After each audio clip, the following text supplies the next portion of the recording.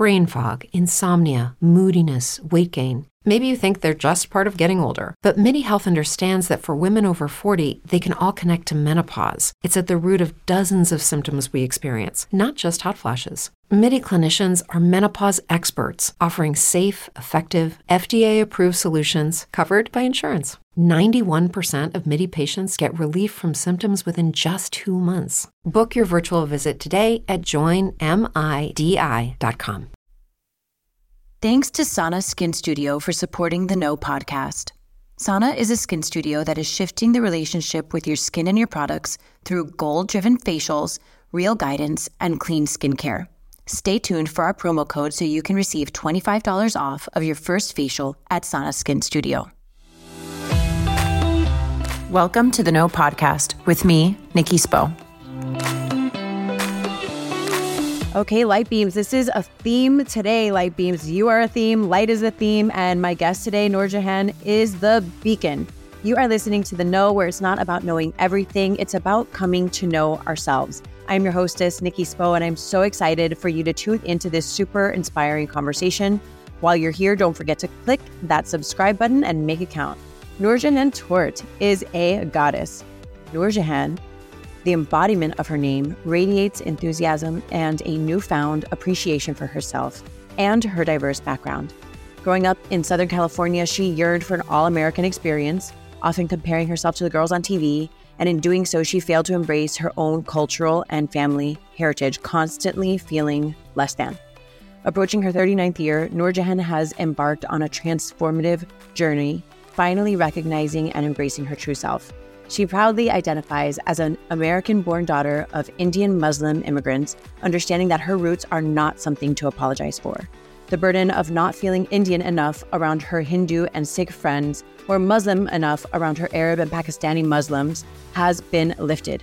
NoorJehan has let go of the exhausting habit of apologizing for her Middle Eastern last name, which became a symbol of her supposed lack of Americanness after the events of 9/11. Unafraid of complexities, NoorJehan proudly wears the label of a walking paradox.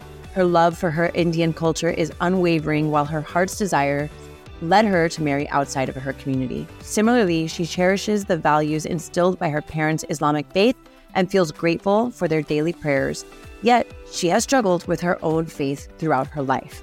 This internal battle became her teenage angst, as she never fully embraced religion like her loved ones did effortlessly.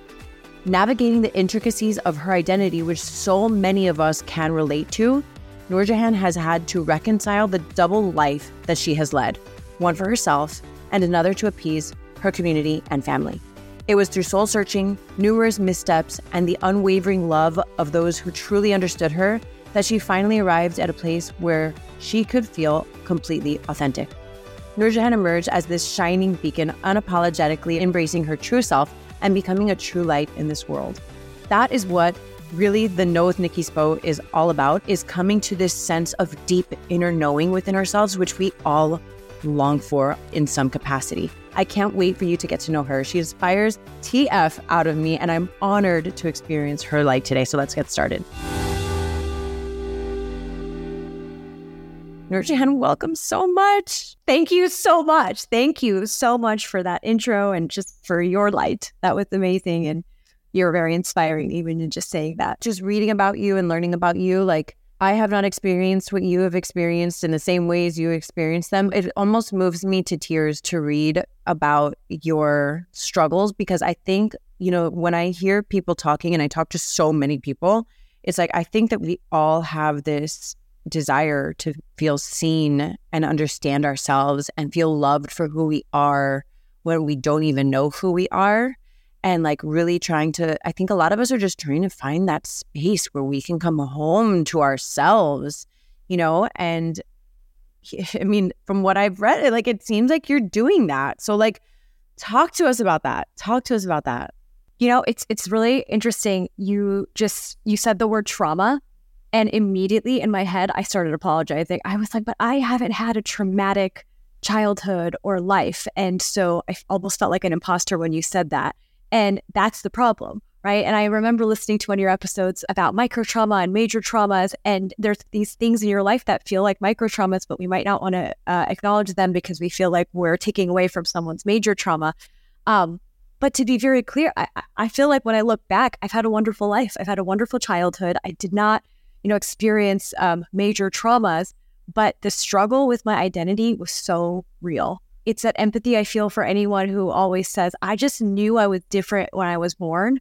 Everyone can feel that way. And I felt that so quickly in my childhood. Like I remember being little and carrying guilt with me constantly. Like my core childhood memories are being 4 and 5 and coming home from school and thinking, okay, I did this wrong, did this wrong, I did this wrong. Where does that come from? I think it came from being born in Southern California, surrounded by this all-American childhood and school experience, but then also being born into a Muslim community and an Indian community. So, on one hand, I'm going to school and my dad and mom are telling me, we want you to embrace everything there is about being American because we came to this country because we want you and your brother to have that American experience and that life, and we want you to have all those opportunities.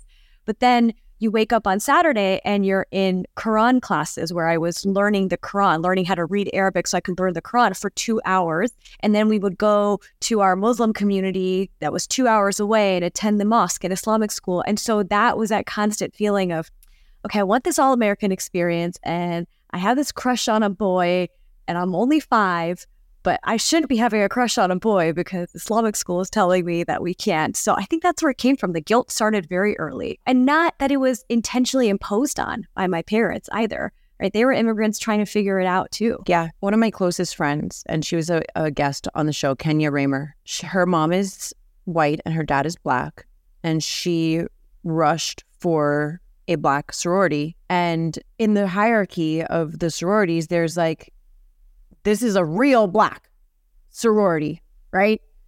And I think she, like, just growing up with her and hearing about her experiences with it, it was like she never felt Black enough to be part of the Black community. And she wasn't white. Like she was not physically like a white person. Like she felt like she did not fit in a white space.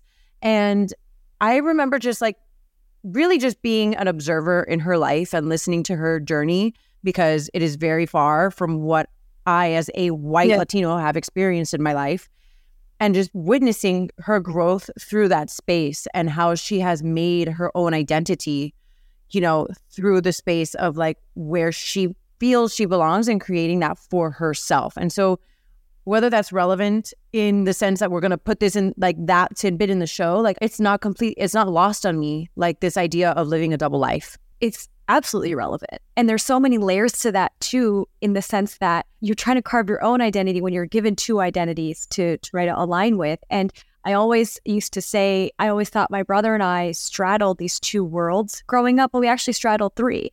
Right? It was this being children of Indian immigrants. Okay, so we had our Indian community and our Indian friends. And when we grew up in that community, it was the safest, happiest, most amazing experiences and childhood memories. But it wasn't until I left home that I realized, oh, actually, I'm different from my Indian friends because they're all Hindu and Sikhs. And now my brother and I are getting older. And it seemed like it was the natural time for our parents to remind us of, okay, there are some differences between our religious values and, their religious values. Namely, it's about like no dating, no partying, no drinking, and what the clothes you wear and all of these things. And then it suddenly became, okay, now we have this Muslim identity that we have to reconcile, and the hierarchy of where you choose. Right? Because I would see my parents embracing the Indian culture so much. They are so Indian. They love their culture. They're the embodiment of it. But so much of the Indian culture, and a lot of people don't realize this, is influenced a lot by the Hindu religion. So I'm growing up going, okay, my parents love Indian culture. We're going to all of these Indian parties that are celebrating like Diwali and Holi and Nikki. Those are all Hindu festivals. But we're Indian. So we're going to them and we're celebrating them. And then suddenly it's like, okay, well, now it's Ramadan. So it's time to observe Ramadan, which is your Islamic religion. So your messaging that you're receiving as a child is like one of confusion. Like, I am very confused. very confused and feeling guilty of like, are you going to disappoint your parents, or which community are you going to disappoint, or which one do you fit into? And then I like what you said about your friend, a hierarchy. Which one am I going to choose? And I will say that there was times very clear in our lives where I felt like, and I don't want to speak for him, but I felt like my brother chose the Islamic identity and I chose Indian identity. What unspoken judgment like went on between everybody in the mix? You know, like if any at all, like was there unspoken judgment of like, this is what I think is right versus this is what you think is right? And like, was there space for you to carve out a middle path for yourself? I don't think that I felt there was space for a middle path. And it's not because my parents weren't allowing for it. It's that I didn't even assume that there could be one, just because the reinforced message within, like, let's say the religious community was, this is the path. This is the path. Right? And when I observed other people my age, it was, this is the path.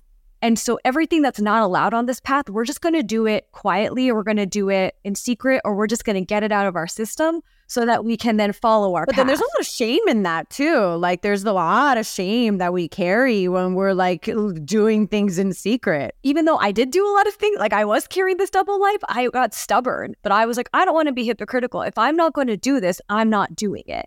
And if I am going to do something, I'm going to do that. It felt weird to be going from like clubbing all night to like waking up for your sunrise prayers.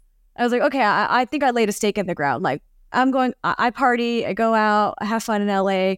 I'm not exactly praying 5 times a day. Like I just laid that stake in the ground, where I had friends who were like, it's fine. Yes, we partied. We had a great time. We wore our crop tops. We went out to the clubs. And you know what? We're going to show up to prayers on Friday. And I had such a struggle with that. And they did not. And so maybe that's how they carved their middle path. But that also didn't feel right to me. And I think that's why I didn't feel like there was a path for No, something it's interesting because like not a lot of people know this about me, but my dad was raised Jehovah's Witness, and that community has its own stereotypes, right? Like the people knocking on the door and like they're going to come and try to like bring you over to their side, whatever. Like there's a million things. But by the time I came around, my mom didn't really have a faith that she attached herself to. And my dad had kind of like let go of his Jehovah's Witness upbringing. And so my family like celebrated Christmas, but like we didn't really go to church. And I was like, what? I remember having a conversation with my dad where I was like, okay, so like what happens when you die? And he's like, they put you in the ground and the worms eat your body. And I'm thinking that makes sense to me. Like on a logical, like physical level, that makes sense to me. But I always personally had like this really strong desire to know what happened to like my spirit and my soul and all these things. And I didn't really have access to that. But nevertheless, like not having access to it, like they were generally very like open-minded, like, oh, you have a Jewish friend, like go to Jewish camp with your Jewish friend over the summer. Like, oh, you have a Christian friend, go to Christian camp over the summer. Like, go. I went through this phase where I was like, I think I'm Buddhist, and then they're like getting me Buddhist books, and like they're like, just figure it out. You know, like I definitely remember thinking like, what the F is going on? Like, what the F is going on? And anytime I tell people that my dad was raised Jehovah's Witness, people are like, whoa.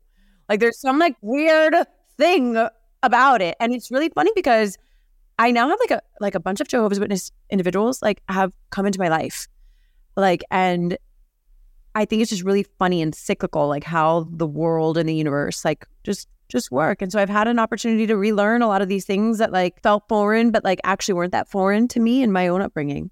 Oh, and also when you're young and you're trying to find your identity, you fall into, like I said, apologizing or the stereotypes, right? Like, Totally. yeah, I don't want to say my parents are Muslim because people are going to generalize. And instead, now it's like such a point of pride to say, yes, my parents are of that Muslim faith and they're the coolest people.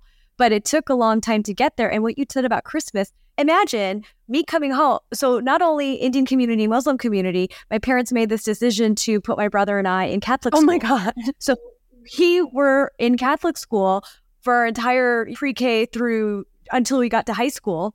And so here I am going to Bible class in choir. And I just said, I'm like, I want to celebrate Christmas. And my Indian grandfather in India, his birthday was on Christmas. So, and there's many Catholics in India. So we would go to India and see Christmas being celebrated. So then my parents said, yeah, we'll celebrate Christmas. So I was also celebrating Christmas at home. But I think I was always confused. But when I talked to my parents as I got older, I think their assumption was if we give her some stability, and for them, they assumed that we didn't leave our home to come to this country for you to just be with like one type of community. Go experience everything, make friends with everyone. But I think they just assumed that the stabilizing force amongst our, core family would be the core religious values, that they wouldn't have to reinforce that. Like, this is what we are, this is who we are, but everything else, embrace. I didn't go down that path. And that was hard for my parents. I think that like now that I'm a mom, I'm like, it's really hard. Like, you don't know what you don't know until you know it. Like, I think that everybody's kind of like doing their best and they don't like know that we need these things, until like you actually experience it yourself. And like, I think our generation is like a lot more awake to these things. And we're like, oh, okay, wait. We now know that like children make up their own stories if you don't provide them with information. Like, we will come up with our own thing. And that's why like it's so, this communication between parents and children is so important, that we don't leave things ambiguous. It's great for older children to like explore their identity and who they are. Yeah. But like not to create like an empty hole for children to put their own negative perspective on it. And you talk about that, like where you felt the guilt, like that nobody was, maybe nobody was explaining this to you, right? But you carried the guilt. You filled that little hole with guilt and shame and judgment or whatever you did with it. Like, as our generation grows and improves ourselves and our mindset and the things that we know now that we didn't know before, like we can really create that for the generations that come after us. I want to know like how things were for you. We talked about it a little bit, but like specifically after 9/11. 9/11 happened right before I was leaving for college. So I was on this precipice of, yes, I am finally getting to move out of our small town. I'm going to go live on my own. I was so excited. I was ready to rebel. I was ready to do all the things, not feel guilt for like openly live that double life, if that's even a thing, right? I was so excited. And then 9/11 happened. And growing up in a small town, we never experienced any kind of prejudice or bias for being Indian or being Muslim or our last name. We really did not. Suddenly I moved to Los Angeles, and it's very diverse campus. I went to UCLA, but suddenly there was all these classes being offered to the incoming students and, current students to cope and to understand what happened and to manage it and to deal with it. Everyone felt compelled, like, you have to take these classes on 9/11 and understand everything. And I got very self-conscious. I remember I was like a freshman in one of these seminars. That's what they call. There was all these seminars being offered, and I attended. And I just remember that the teacher just like asked me a question just because they saw my last name. And I got so self-conscious. And I really do think that is the reason why, when I told you there was this hierarchy between, are you identifying with your Indian community or your Muslim community, that my brother and I were faced with. And I think that is why I identified with the Indian community. Right. Wow. As soon as the person said that, I said, I don't really know much. I'm Indian. And then I like stuck with my Indian friends, and I joined the Indian Student Union. And I saw my older brother, who had already been in college. He was joining, he had joined both Indian Student Union, Muslim Student Association. He was involved in both. And I steered clear. I said, I don't know. This is completely going against what I had decided for myself. And also, my brother was applying to medical school at that time. And he needed to get on flights to attend his medical school interviews. And this is the first time we experienced the real prejudice where it's fear. He could not get on planes because he was a single young guy in his 20s, single Indian Muslim name. Oof. He could not get on planes. What do you mean he could not? They wouldn't let him on the flights. They literally would take him into secondary customs, and they would not let him onto flights because he had to go for these interviews very soon after 9/11. And his name is Faisal Ali Ahmed. So they were not letting him on planes. They would take him into secondaries, and he would miss his flights, and then he'd have to reschedule med school interviews, to the point that my mother and I we were flying with him. So it would make him look less suspicious, a single Muslim guy traveling by himself. And to this day, I mean, when I started dating my husband, he didn't believe me. But to this day, I get taken to secondaries. We're in the process of changing my last name on my passport. But because you want to? You know what? And maybe it's because of everything I just talked about. Yeah. But yes, for since I was little, I wanted to change my last name. I don't know. I know there's a different point of view from different women, but since I was little, and here's the other confusing thing, Nikki, even my father said, okay, once he knew that my husband, Hunter, and I were engaged, he said, okay, Noor, just get legally married so you can change your last name. That's wild. Isn't it? This man who's so proud of who he is, and he's so proud of his faith, and he's so proud of what he's done in this country, was so eager for me to not have his last name because he knows how much of an issue it has been for his children. You know, like there's a lot of talk about like white fragility, and I'm sitting here and it like really reopens my eyes to like the privilege that I've experienced in my life just by being like a white female. And I'm like listening to these stories and I'm cringing and I'm like, they are making me uncomfortable. Like I am finding myself currently like uncomfortable, right? Just hearing you.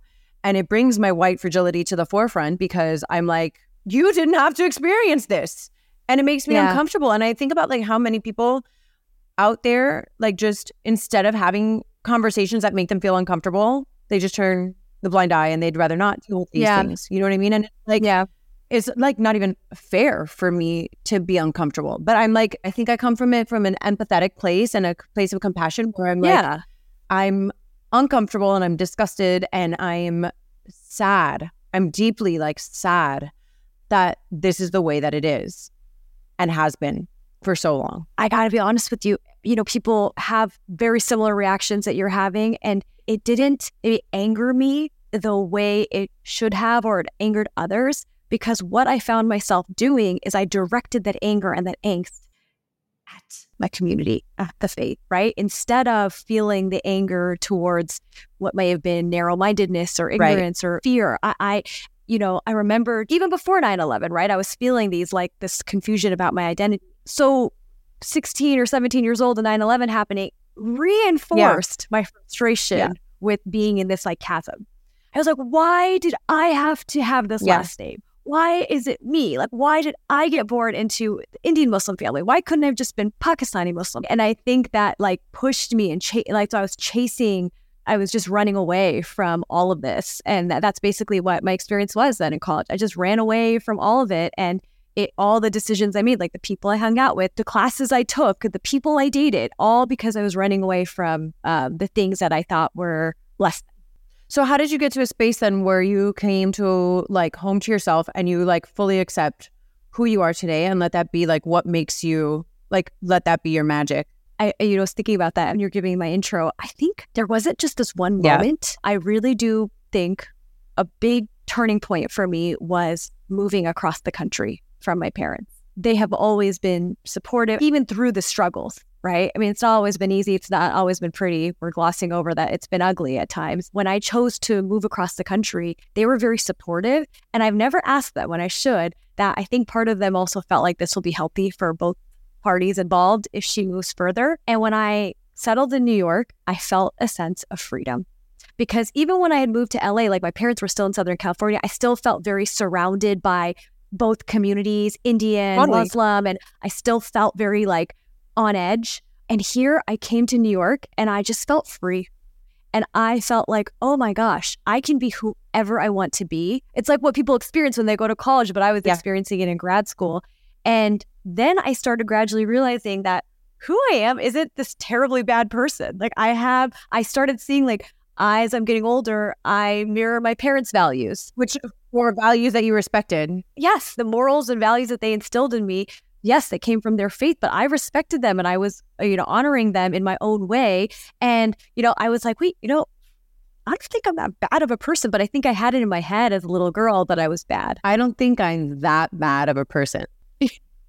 Isn't that crazy? That's because I just thought I was just the worst. I was like, I am the worst, and let me just embrace it and live. And okay, and here's the crazy thing about that is like, I think a lot of people feel inherently bad. I grew up thinking I was inherently bad. And I think a lot of that has to do with like sin. Fortunately have come to a place where I'm like, I don't believe that I'm bad anymore, and that's been like really, really freeing. Like, so I can imagine, I can relate to what you're saying, like whatever the reasons are, right? You have very different reasons than I have. Like, I remember feeling inherently bad. And I remember coming to a place where I was like, I am not bad. Like, holy shit, I am not bad. Exactly. I was like, we always talk about being kind, and I'm always, whenever the message is be kind.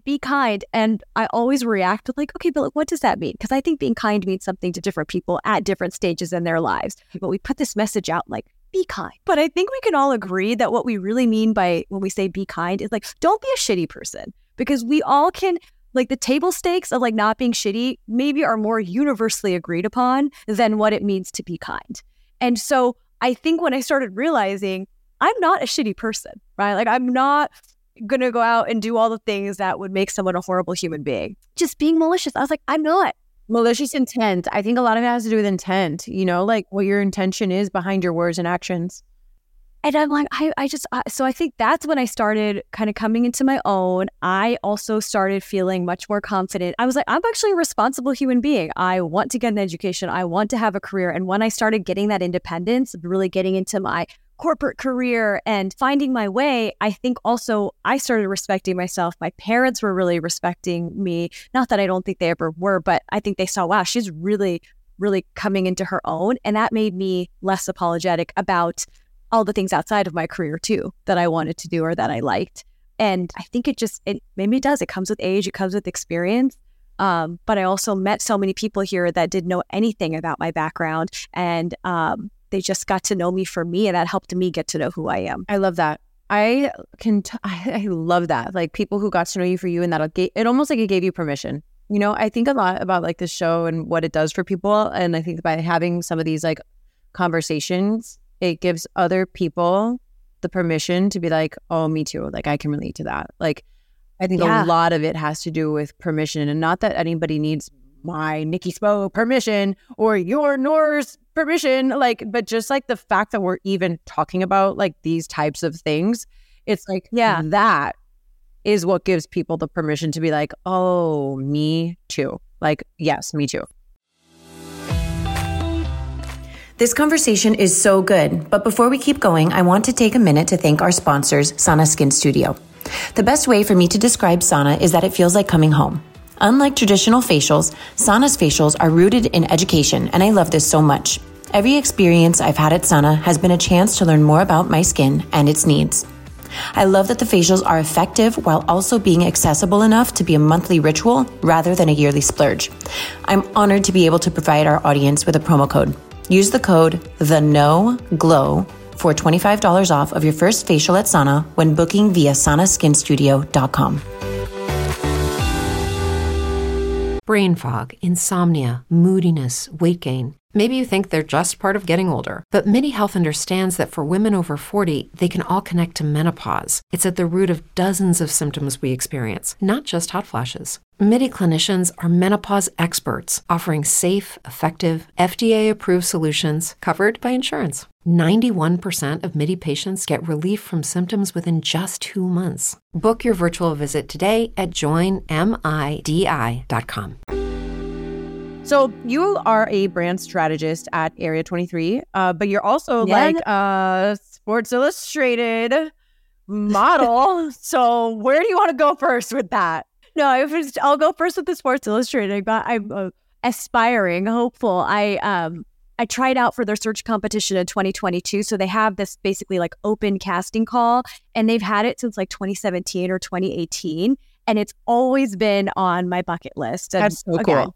It was always on my bucket list, and I never did it, and I never tried out. And I did in 2022, and I can tell you about that. But I made it to semifinals. So that means I made it to like the top 40 of like the 1,500 applicants. And hey, for me, I was like, that's amazing. That's incredible. I can't believe it. And it just, it was super, super awesome experience. And it just unlocked this like passion for, I don't know, shouting from the rooftops that like, I'm really excited and proud of my identity and like the identity that I carved for myself. So let me go out and share that with the world. What brought you to that point, right? Like now this is going from an idea, from a desire, from a wish, from a very, like far away, possibly unattainable goal into like, okay, holy shit, I'm actually going to do this. So what was that like? It was December 2021. I am home for Christmas with my husband and my in-laws. And it was like a picture I had in my head since I was a little girl. I knew that I was going to be my most authentic self just for me, not with an Indian man or with a Muslim man. And I'm sitting there with my in-laws and my husband. We're celebrating Christmas, which is actually one of my favorite holidays. It's my favorite. And it's the most all-American experience I'm having. My parents FaceTime us and they're so happy and they're excited to talk to my in-laws. And I looked at my husband, I said, I never thought I was going to have this because I just assumed that I was going to end up marrying outside the community, and that meant that I would have to sacrifice my family, or that I really thought that I just resigned to that. That's why I moved to New York, and I'm like, I'll make this life for myself because I don't know that I'll always have my parents and my loved ones in my life because I'm going to have to make a choice and I'm going to choose me. Having them call in that moment, I was like, oh my gosh, Noor, remember this. Remember everything about this. This is what you wanted and you have it. And so suddenly it just came up. I said, you know what? I said, I've never said this out loud to you. I said, I've always wanted to be a Sports Illustrated model. And he looked at me and he said, all right. And he's like, let's do it. You know, and he's like, so how does one go about that? How and I'm like, does one go about that? That's what my husband said to me. He's like, so like, what does that entail? And I'm like, I don't know. It's like it's a search. It's an open casting. I used to always like look at it online. And I just that day I researched it. And this is when you know the stars align, Nikki, because my biggest thing, and you can, attest to that, I have kept my life private for the reasons of this double life. And it's like, because I just always felt like, okay, my parents and I are in such a good place and I love them and I respect them and I don't want to do anything that will hurt them. And I know that they've accepted me, but the community can be tough, right? So I don't want things out there in the world and that my parents will have to deal with. I just always felt that way. I kept my life private. I'm in corporate America, so everything's private.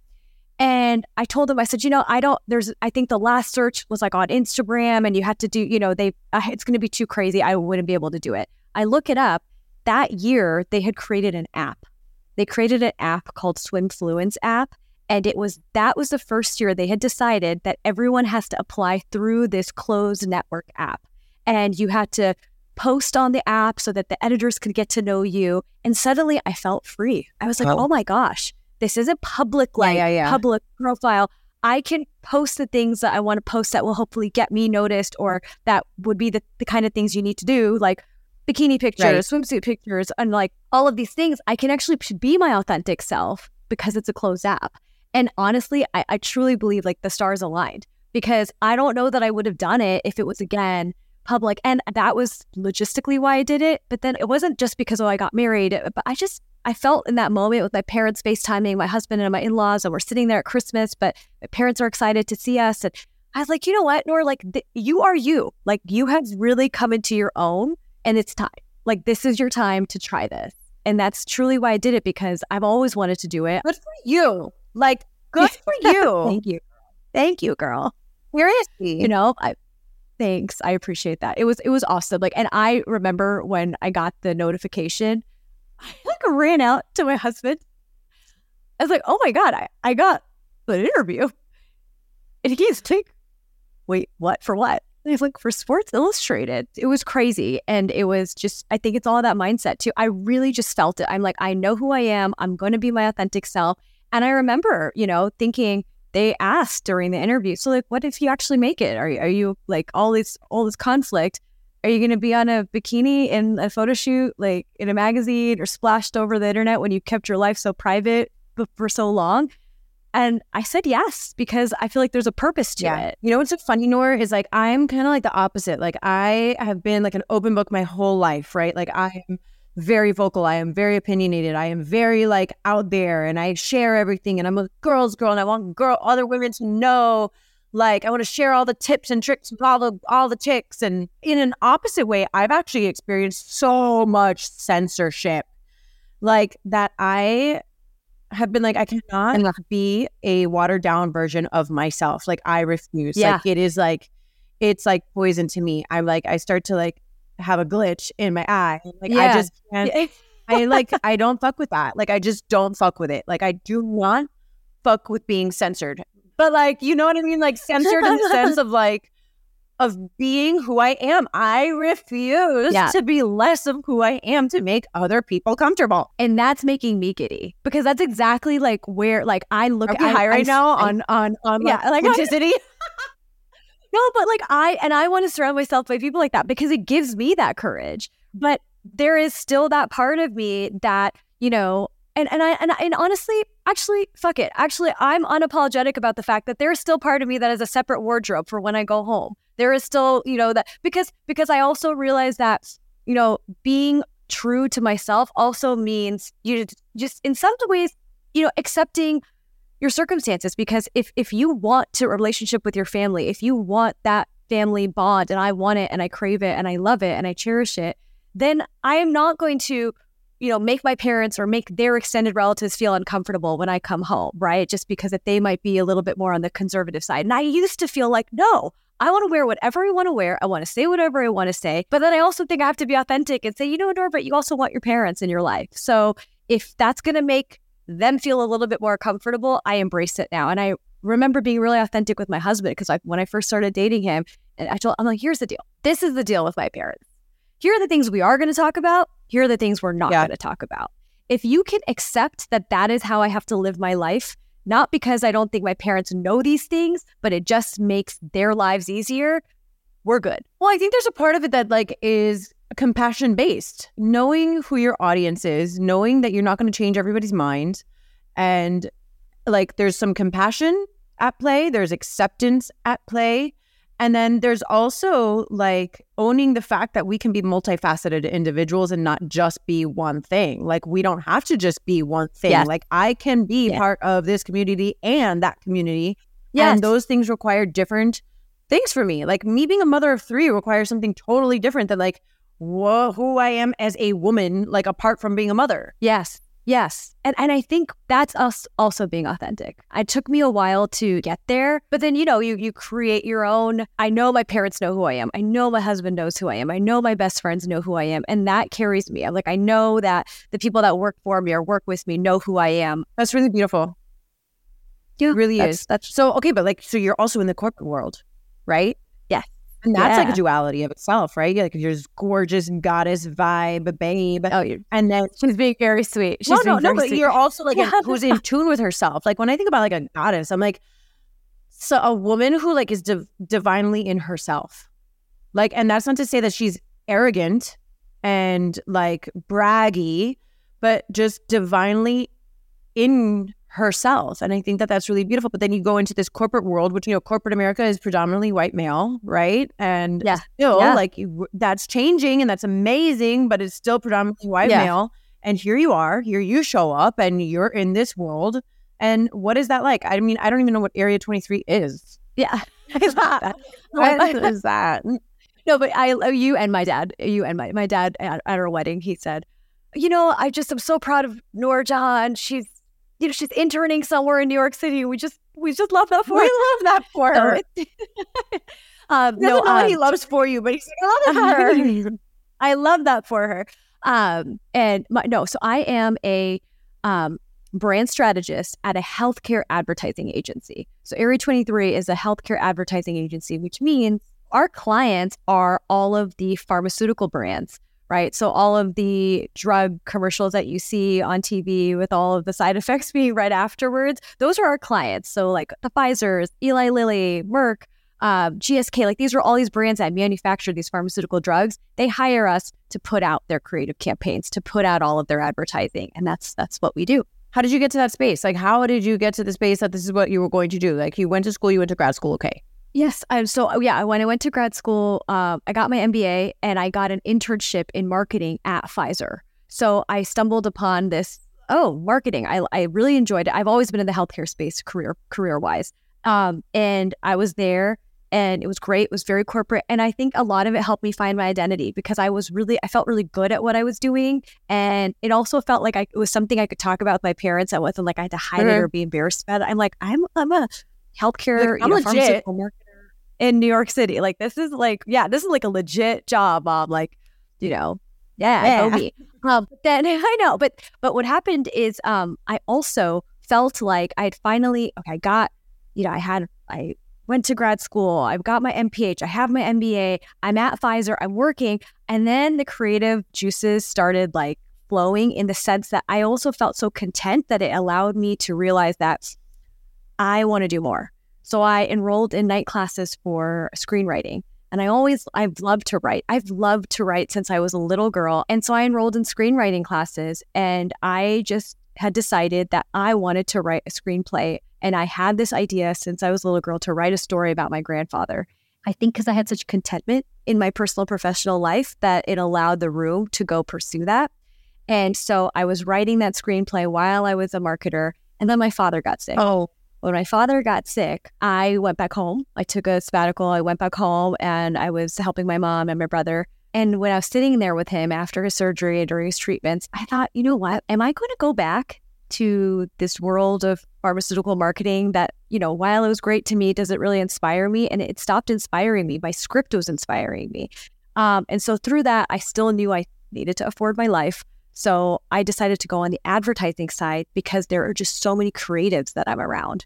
So I'm still in corporate America. I'm still dealing with these clients, but I surround myself with people that also are artists, screenwriters, copywriters, trying to get into television. And we're all doing this work and we love it, but everyone's got these side hustles of trying to pursue their creative, dreams. So something that's really appealing to me, and it's something that I feel like I do with my show and with my life, is storytelling, right? So you, as a brand strategist, are a storyteller, essentially, right? Yeah, exactly. But here you are writing screenplays. Okay. So let's talk about storytelling. And I'm talking about like literally, but also like symbolically and like what that means in life and the impact that carries on your life. I love this question. And it's funny. I think I talked about this during my interviews for Sports Illustrated. Storytelling. If you think about a movie is split into 3 acts, right? Act 1, Act 2, Act 3. And Act 1, at the end of Act 1, it's a turning point. And the story is usually going to get worse for your hero. The hero's on a journey, right? A movie script is a journey that your hero is on. At the end of Act 1, it gets worse. At the end of Act 2, it gets even worse for her. It's when she starts Act 3, that's when the turn happens. And when I think of storytelling, and I always say, I think every person deserves their Act 3. So you got to find your Act 3. You go through Act 1, it's getting bad. Act 2, you think, oh man, it's never going to get better. And then the turn happens.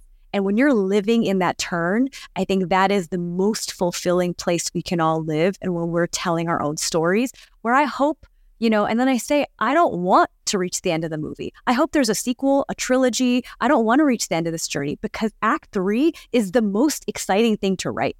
It's the best. It's like all the resolution, all the tensions, they're finding themselves, the realizations, the missed connections or the misunderstood conversations between mother and daughter. It all happens in Act 3 where you're really finding the aha. I feel like I'm in my Act 3. Like like there's some I saw you. I'm like, keep your shit together, Nikki. Like, you're not fine. Like, come on. But I really, truly feel like I'm in my personal Act 3 and I love that for you. Dog, it's been a long time coming. I'm just like ready to be in the Act 3. And I get it when you're saying like I'm like turning that corner for myself in my life.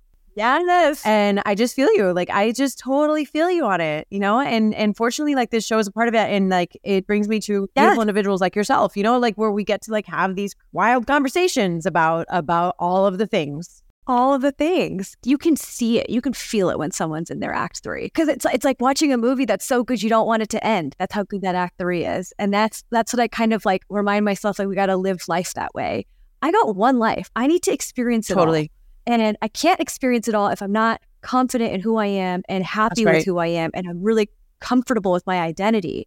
But once you've gotten that, then it's like, go do it all. Like, like you wanted to start this podcast, go start it.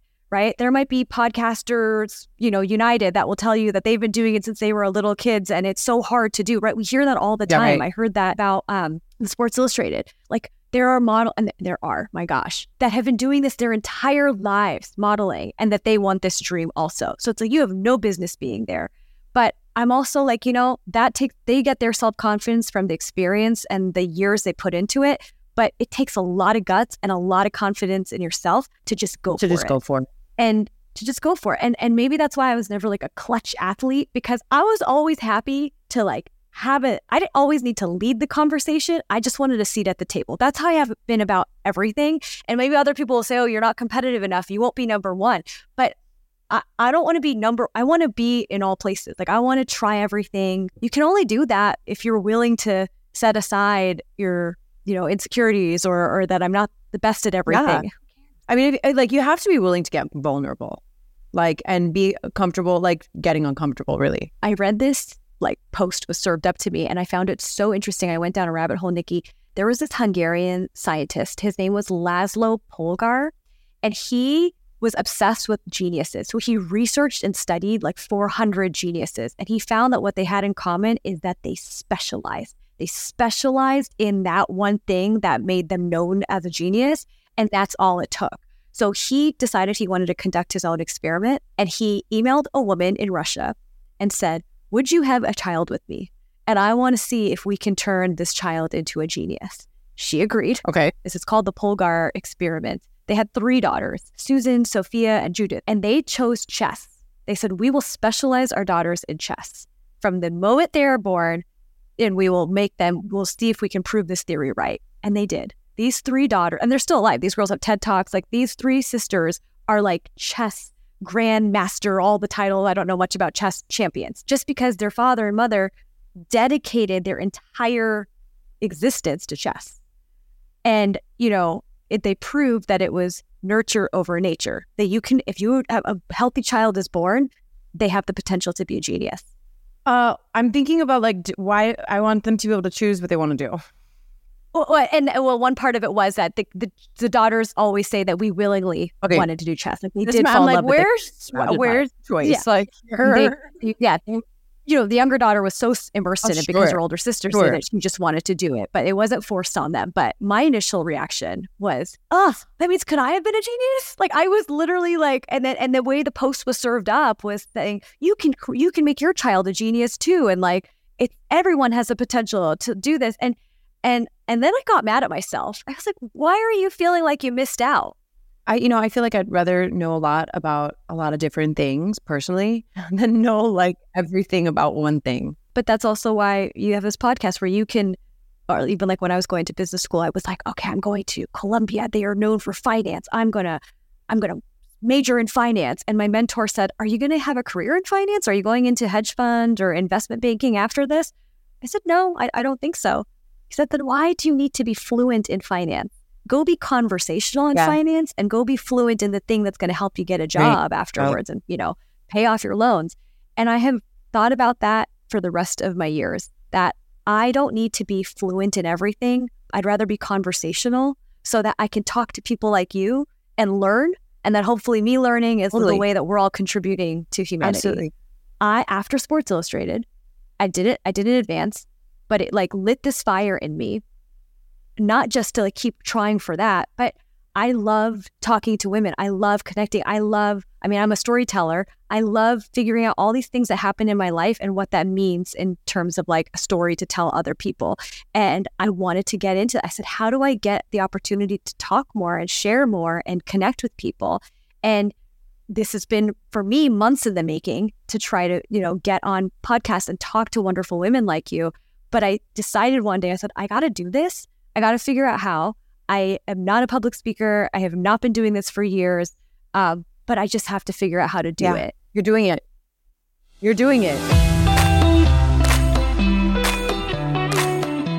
I'm so grateful. I feel like this conversation has been so powerful, Nora. You really are like such a light. You really truly are such a light. And I think that like we've covered so many things that that anybody can totally relate to and take from, and just like from our conversation, which kind of like took a bunch of different paths, like really just learn from, and just a beautiful life conversation with you. And so I'm just so grateful for you, for your light, and for your time and energy for joining me today. You are so welcome, and thank you so much. This opportunity to talk with you, giving me this light. You're really wonderful. This podcast was brought to you by Sana Skin Studio. Be sure to use my code, TheNoGlow, for $25 off of your first facial at Sana when booking via sanaskinstudio.com. More than a skin studio, Sana is a movement towards healthier skin and self-love.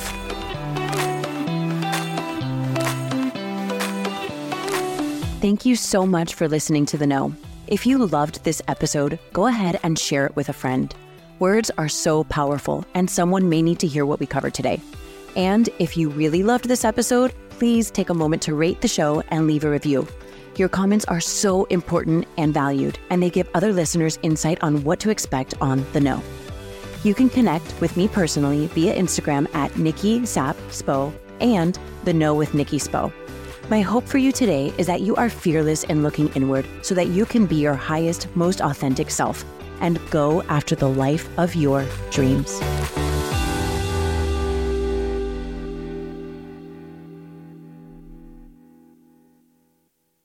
What's so special about Hero Bread's soft, fluffy, and delicious breads, buns, and tortillas? These ultra-low net-carb baked goods contain zero sugar, fewer calories, and more protein than the leading brands, and are high in fiber to support gut health.